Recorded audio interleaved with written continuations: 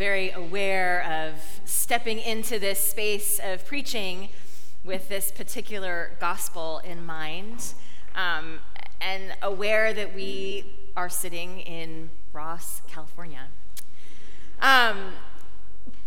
First, though, what I want to point out in this encounter that Jesus has in Luke's story about Jesus is the beginning is a brother coming to Jesus and saying, "Jesus, make my brother divide the inheritance for me."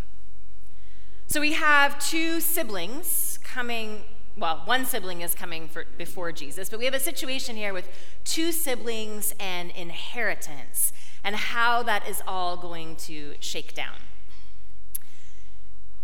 This conjures up or reminds us of the other story of the two brothers and the younger brother, the story that is often referred to as the story of the prodigal son, with the younger brother who says, "Dad, will you please give me my inheritance?" And one of the problems here is that his father is still alive, so it is not time to divide the inheritance. So in many ways, it is like the youngest son is saying, "Father, to me, you are dead. Will you please give me my inheritance so I can go off and live life the way I want to live?" And a story unfolds, another story of two brothers, of two siblings, and inheritance.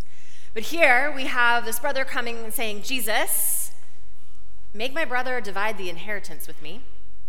And I don't even know all of the laws or the rules that maybe the brother was trying to follow or trying to get around.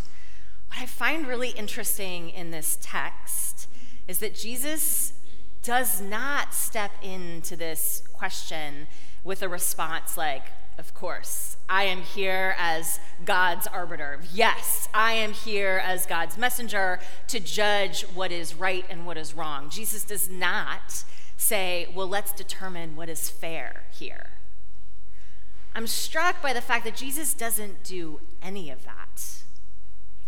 And instead, Jesus does what he does best, and he offers a story.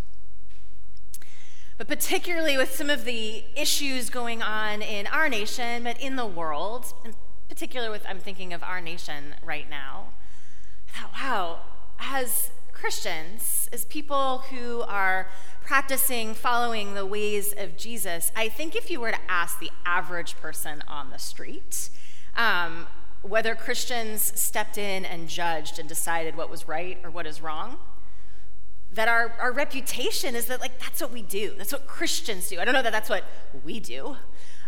There's a lot of different ways of practicing and expressing Christianity, but out there in the world, in the media, all that, I think Christians, we are known for judging between what is right and what is wrong. And yet here we have Jesus not stepping into that space, but instead stepping into the space of story and of reframing. And the way I see a lot of Jesus' work is he moves in and he expands what's going on. Jesus, I think, frequently steps into a situation and says, "Okay, you're focused here, but let me paint a picture. Let me try to stretch the way you see things."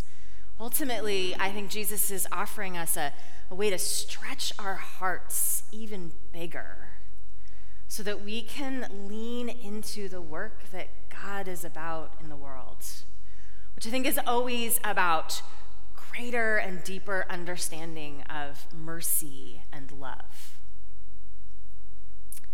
So Jesus offers a parable. He offers a parable that is about greed.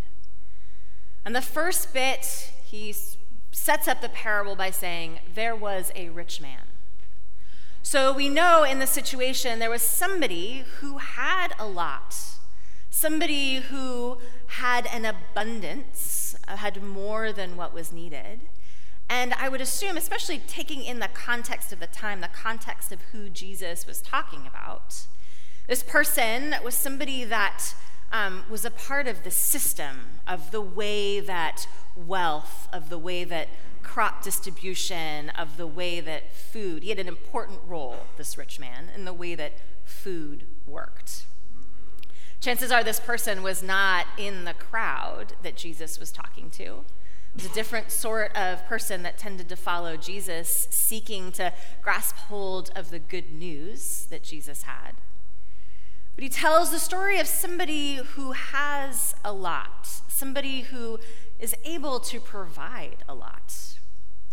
And this person is like, wow, the crops have been particularly fulsome this year.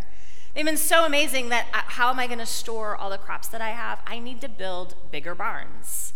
So we know this person already has barns big enough to store what they have, but they realize I need to build bigger barns. And then if I do this and I do that, then I can retire and enjoy life. One of the commentators, I think it was Brendan Byrne, noticed that in this parable, like in these short few lines, there is a dense concentration of the use of I. This wealthy person, this rich person was using a lot of I language. And then in the parable, the character of God steps in and says, "You fool," which I hear in this sort of like, oh, you're missing it kind of way. God says to this rich man, your life is being demanded of you this very night. What of all this stuff? What does it matter? And then the story finishes with a reminder that where our treasure is, there our heart will be also. Something to that effect. And that's something that Jesus says a bunch in all the Gospels. He talks a lot about what we do with our resources. What sort of legacy do you want to leave behind? As a congregation, we are mourning the loss of a lot, but of two people in particular who were beloved, who also were really amazing people. And I feel like this line hits a little bit differently for many of us in the wake of Bill's and Tim's death. These men were people who lived their faith in ways similar and in ways different. They were their own people, and they made their mark on the world in really beautiful ways. I've heard so many stories recently about the ways their lives touched lives in this space and beyond. They lived their faith.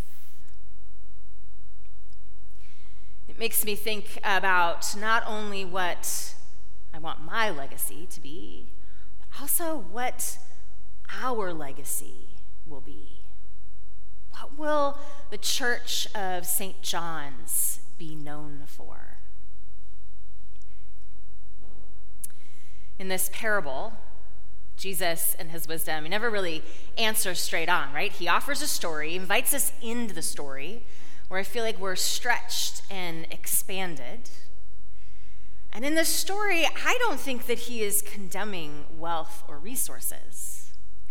I think he is reminding us to live generously, to live abundantly with what God has blessed us with the resources that flow through us.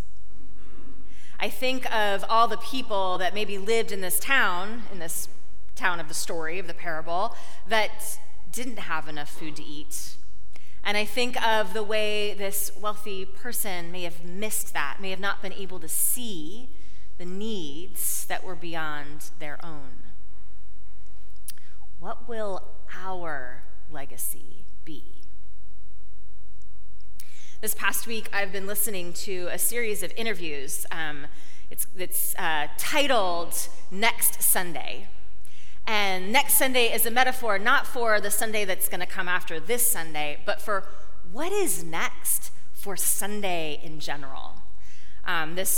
I'd say he's a church innovator named Spencer Burke, has gathered together a bunch of different people doing God's work, either within churches, or there was an interview I listened to with the rabbi, so there's an interfaith component. He's also just interviewed people that are working spiritually, but not all contained within the walls of a church. And he is sort of posing this question, like, what is next? That's a question that the staff and others here at St. John's, we have been having as well. Pandemic has revealed things to us. I don't know that it changed anything, but I think it's revealed things, and I think that some of the ways in which things have worked for a long time are just not working in the same way anymore. I think our ways of gathering are different. I am aware that there are many people out there live streaming with us. And I think it's really amazing that we can expand our community, expand the ways in which we connect. I also love the fact that we can be together in this space.